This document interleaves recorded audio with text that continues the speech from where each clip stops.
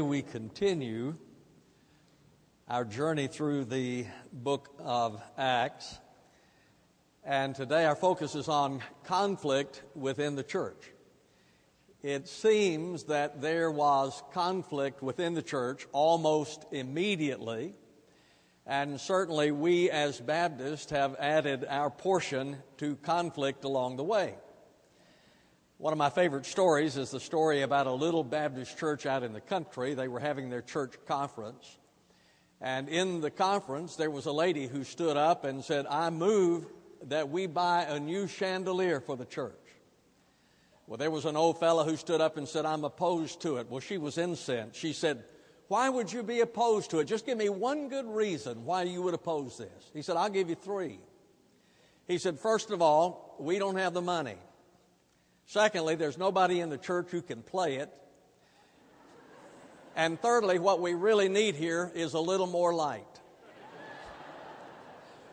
Well, today we're going to come to the second conflict in the book of Acts. The first was found in Acts chapter 6, where the Hellenistic Jews felt that their widows were being slighted in the daily distribution of food. And so they thought they were being shortchanged, and there was a conflict there. Interestingly to me, out of that conflict came the deacons. And the deacons came into existence to smooth the troubled waters in the church and those kinds of things. But that was the first conflict. Today we come to the second conflict in the New Testament church, and that was concerning leadership. Now take your Bibles and look with me in Acts chapter 13, verse number 13, and we're going to be looking at several verses today, but Acts chapter 13, verse 13. Now Paul and his companions put out to sea from Paphos and came to Perga in Pamphylia, and John left them and returned to Jerusalem. Now turn over to chapter 15, verse number 36, because here the story continues. "And after some days, Paul said to Barnabas, 'Let us return and visit the brethren in every city in which we proclaim the word of the Lord and see how they are doing.' And Barnabas was desirous of taking John, called Mark, along with them also.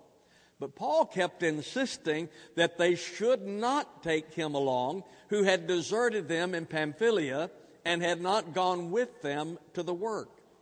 And there arose such a sharp disagreement that they separated from one another. And Barnabas took Mark with him and sailed away to Cyprus. But Paul chose Silas and departed, being committed by the brethren to the grace of the Lord. And he was traveling through Syria and Cilicia, strengthening the churches." All right, now this conflict is going to center around John. But who is this John? Well, you probably know him better as Mark. I suppose he was a southern boy because he had two names, John Mark. Now, John was his Jewish name. Mark was his Roman name. As I look at this passage of Scripture, the thing I see is that when conflict begins in a church, people begin to drop out. When there is conflict within the church, people begin to defect. I remember the first little church that I pastored, as part-time church. We had about 40 people in attendance. And so I looked at the community in which the church was located and thought, well, these people are not going to church. They ought to come to ours. And so I began to go through the neighborhood, knocking on the doors, inviting people to come to our church. There was a common refrain that began to develop. One after the other, as I knocked on the door, would say, "Oh, you're pastor of that church that fights all the time." I learned at that time that people don't want to be a part of a church that fights all the time. You see, we fight at work. We fight at school. We fight at home. And we don't want to come to church and fight. And so when they come to a church where there is conflict, then people begin to defect. They begin to drop out. Now, we understand that with those who are really not committed. We understand defection of those who are not really committed. We understand that in business. When I worked in television, I would see people come and go. They did that regularly. Some of them because they didn't feel that they were adequately appreciated or they were adequately compensated or for whatever the reason, but their commitment was not to the station. So when something came up, then oftentimes they would leave. So I saw a lot of people come and go. We see that in sports. There is a lot of dropout in sports. For instance, if a player is not really committed to the team and something happens, oftentimes they will leave, they will defect, they will drop out. And it is no different in the church. Maybe I'm right, maybe I'm wrong, but I think that possibly Judas defected because he saw no personal advantage to continue to follow Jesus. After all, Jesus had said that he was going to die. Jesus said that he was going to die on the cross. So why then should I continue following him when there's not much future for me? So I will take what I can and I will leave. But what about those people who defect and they really are unbelievers? There are some people who come to the church and they don't stay because they are not believers. The Bible says in 1 John 2:19, they went out from us, but they were really not of us. For if they had been of us, they would have remained with us. But they went out in order that it might be shown that they all are not of us. But you and I also know there are those who are of us who drop out, right? There are those who are of us and they defect. Now, John Mark, we would say, was of us. First of all, he grew up in a Christian home. If you look at chapter 12, verse number 12, and when he realized this, he went to the house of Mary, the mother of John, who was also called Mark, where many were gathered together and were praying. Now, Barclay says, his mother's house seems to have been the center of the church at Jerusalem. And Mark must always have been close to the center of the faith. So I say that what I want you to understand about John Mark is that he grew up in a Christian home. His mother was very involved, and his home was the center of the faith in Jerusalem. So he had this background, this Christian background. He was a missionary. In chapter 12, verse number 25, and Barnabas and Saul returned from Jerusalem when they had fulfilled their mission, taking along with them John, who was also called Mark. So, when we're talking about Mark, understand that he grew up in a Christian home. His mother was very involved. Understand that he was in the ministry. He was a part of the missionary work. But he defected. You'll see in verse number 13 of chapter 13, and John left them and returned to Jerusalem. So the point that I'm making is that John Mark was of us, but he defected. You say the same thing of Demas. Paul referred to Demas as being a fellow worker. But then Paul says, he has deserted me. He has left me. He has fallen away. We know that many of the early followers of Jesus defected. When the going got tough, the tough didn't get going, they left. So there were many disciples of Christ in the early church who dropped out. And it was so widespread, in fact, that Jesus said to the 12, you do not want to go away also, do you? So Jesus said to the 12, are you leaving also? Are you dropping out, or are you defecting as well? Because there were so many who were. All of us know those people who have come to the church, been a part of the church, and they have left the church. Now, why do people defect? Why do people leave? There are a lot of reasons. I'm certainly not going to mention all of them, but the truth is sometimes the situation is so difficult that some people drop out. Sometimes the demands are so great that people say, well, I'm not going to do that. For instance, look at Moses. Moses was trying to lead the Hebrews to the promised land. They complained all the way. I mean, they grumbled constantly. They didn't like anything. When he provided something for them, it wasn't enough. And so they complained all the time. and Moses was just about to have a nervous breakdown. And so he was praying in Numbers chapter 11, verse 15, "So if thou art going to deal thus with me, please kill me at once. If I have found favor in thy sight, and do not let me see my wretchedness." Now, you talk about ultimate defection, that has to be it. God, if I'm going to have to spend the rest of my time with this bunch of complainers, then kill me. Give me some misery. You know, that old Jerry Clowers story, just shoot up here amongst us. Somebody's got to get some relief. Well, that was Moses. He had just had all he could take, and he said, God, just get me out of here. His assignment was difficult. Jeremiah's assignment was difficult. God called him to be a prophet, but he was constantly harassed. He was imprisoned as a result of the message that he preached. So in Jeremiah chapter 20, verse 8, he said, "Because for me the word of the Lord has resulted in reproach and derision all day long." It was a tough assignment for him. Well, we can speculate about this concerning John Mark. Why did he leave? Why did he drop out? Why did he defect? I've read several commentators as to what they said, and there are those who said, well, maybe he was homesick. You know, you understand that. Maybe he had been away on this missionary journey, and he simply wanted to go home, so he was homesick. There are others who say, well, perhaps it was because the journey, the mission, had become so difficult and dangerous. Ray Stedman wrote about the mission, "Paganism was rampant. Robbers and other dangers were on every hand, and they faced increasing opposition from religious leaders." And so the speculation is maybe he wanted to go home, he was homesick, maybe it was just so dangerous. I read one commentator who speculated that maybe he had a girlfriend back home and he wanted to see her. And that will keep you from being spiritual a lot of times. So it was difficult. Some people drop out because it's just difficult. It's tough to follow the Lord. Some do so because they feel that they've done enough.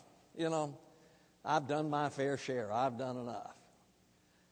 The first full-time church that I pastored, there was the principal of the elementary school, I had been told was a Baptist, but he wasn't going to church. So I thought I would meet with him and invite him to the church where I pastored. And I met with him and told him that I was new in the community and invited him to church and so forth. And I'll never forget what he said to me. He said, "You know, I've been a Baptist for years. I was very active in the church." And he said, I've done my part. I've done all. He said, "I don't have the strength to be a Baptist anymore." Well, there are some people who feel that they have done enough. You know, let somebody else do it. Let the younger generation, let somebody else do it for a while. Mark might have defected. He might have dropped out because of a change in leadership. Now look at chapter 13, verse number 13.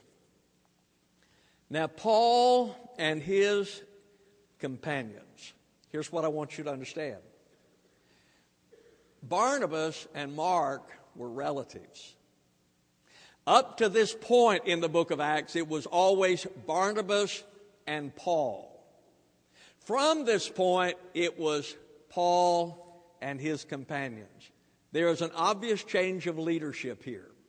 Barnabas had been the primary leader up to this point, and now then it is Paul, and it might have been that Barnabas did not like the change in leadership.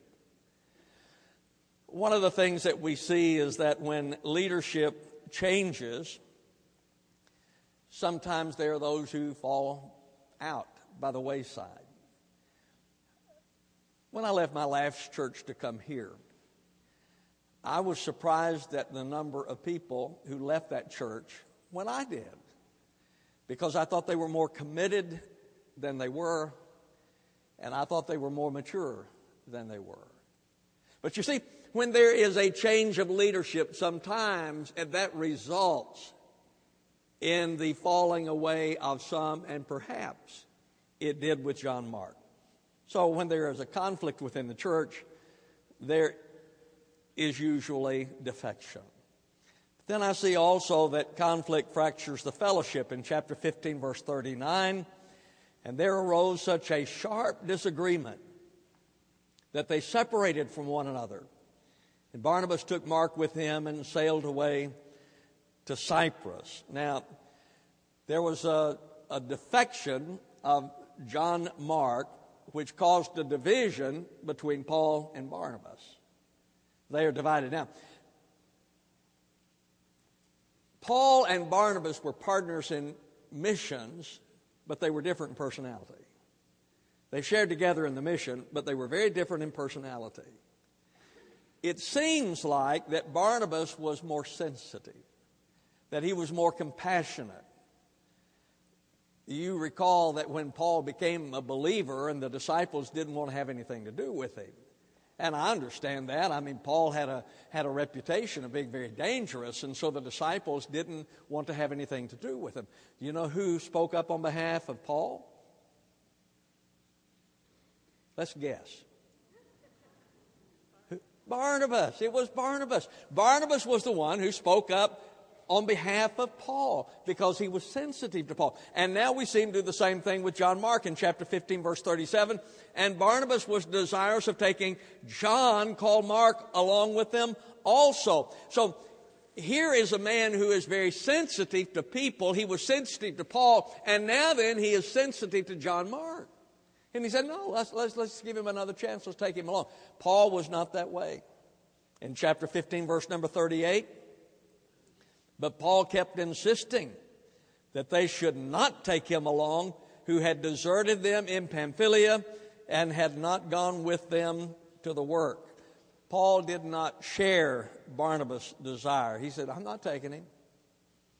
He deserted us back there. You can't count on him.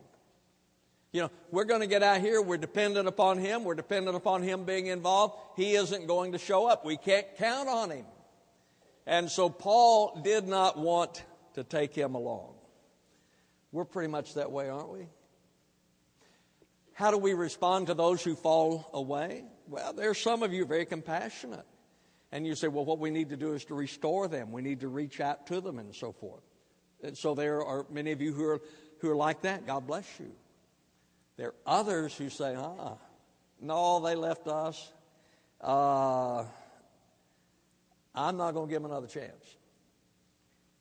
Proverbs 25:19, like a bad tooth and an unsteady foot is confidence in a faithless man in time of trouble. And that's your verse. I'm not going to do it. But the thing I want you to see is that here you have the conflict. Barnabas over here is very compassionate. Paul over on this side says, no, he burned us here, not going to do it again. And so there was division, and division oftentimes leads to separation. Did here, verse number 39, chapter 15. There arose such a sharp disagreement. They separated from one another. Barnabas took Mark with him, sailed away to Cyprus. Paul chose Silas and departed. Now the ministry continued, but they went in different directions. Barnabas continued in ministry.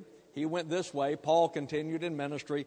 He went in a different direction. You see, folks, the reason we have so many religious denominations is because we're divided over certain things, and then as a result we separate into denominations and into churches.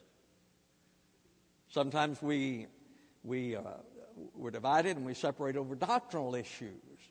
Now, take baptism, for instance. You have a church on this corner, and they believe in baptism by immersion, like the Bible teaches.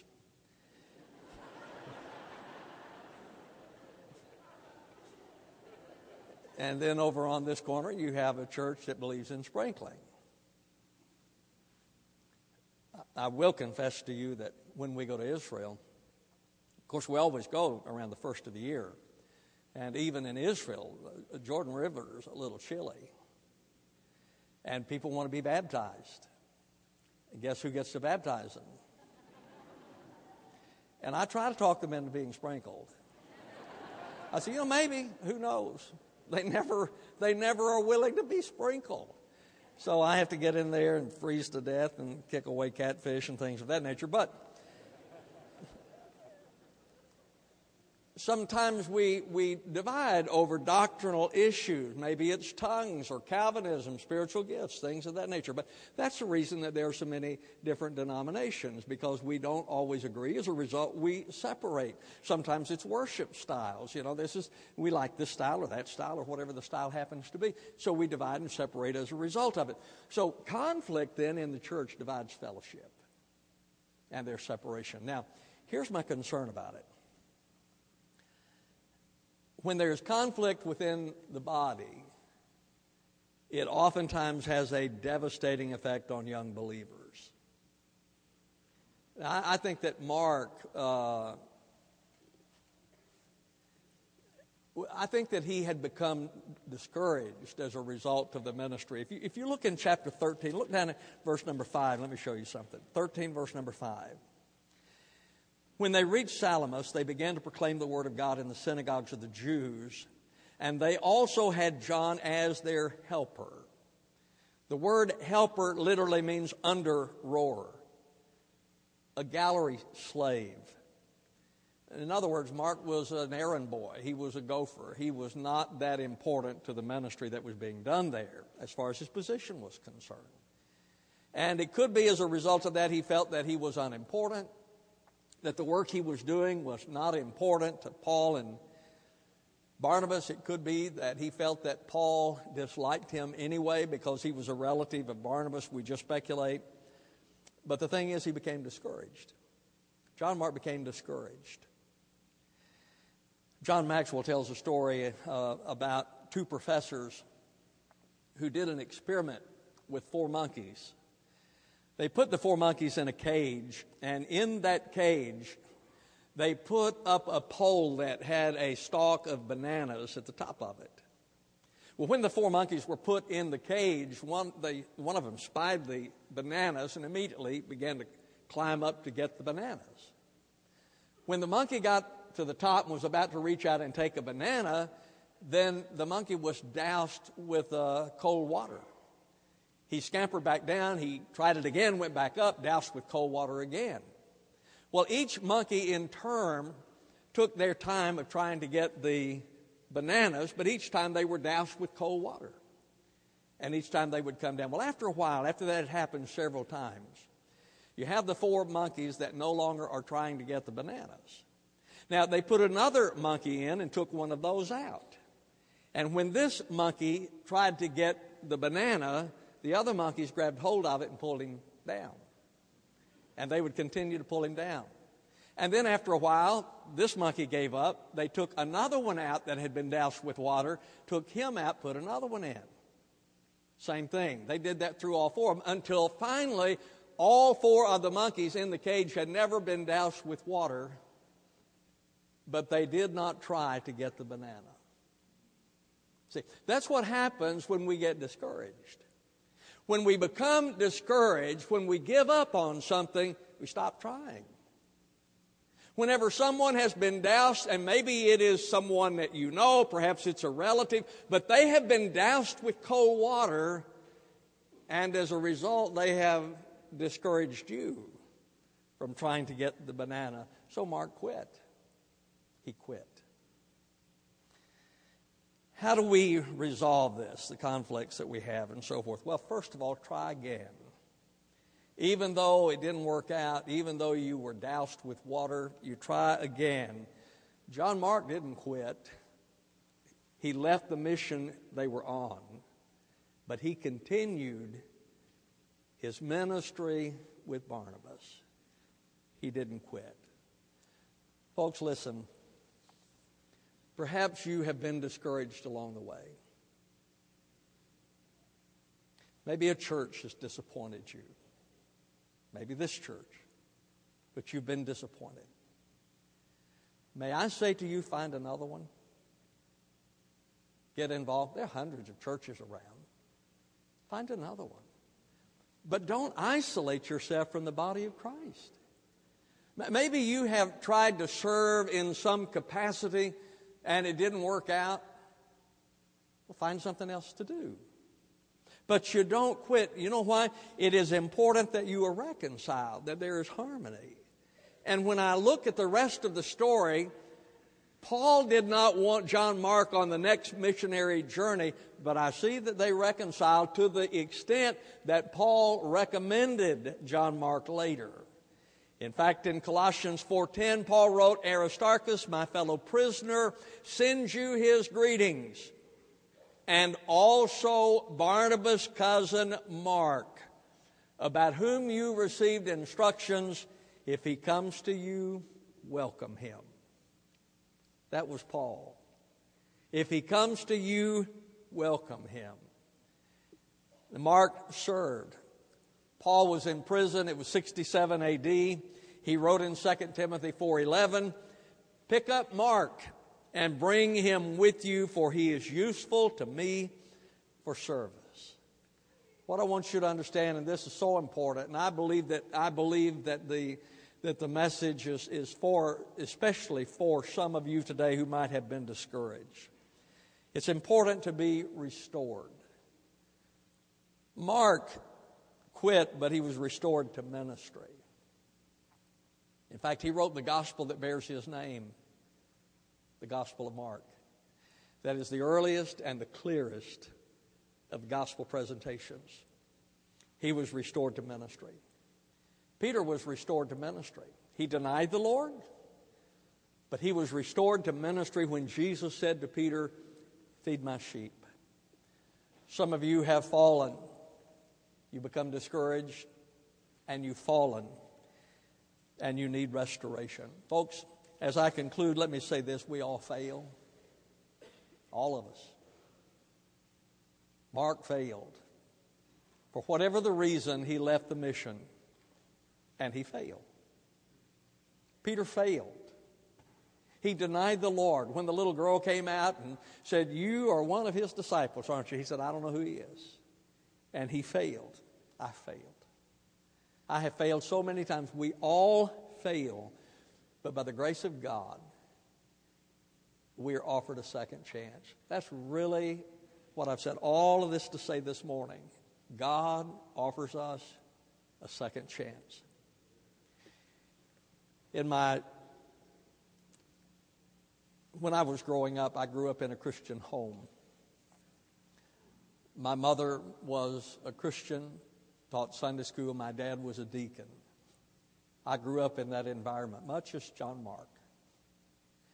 When I got to be about 13 years old, I got out of church. I suppose the reason that I did is I got in the wrong crowd, and I was out of church for a long time.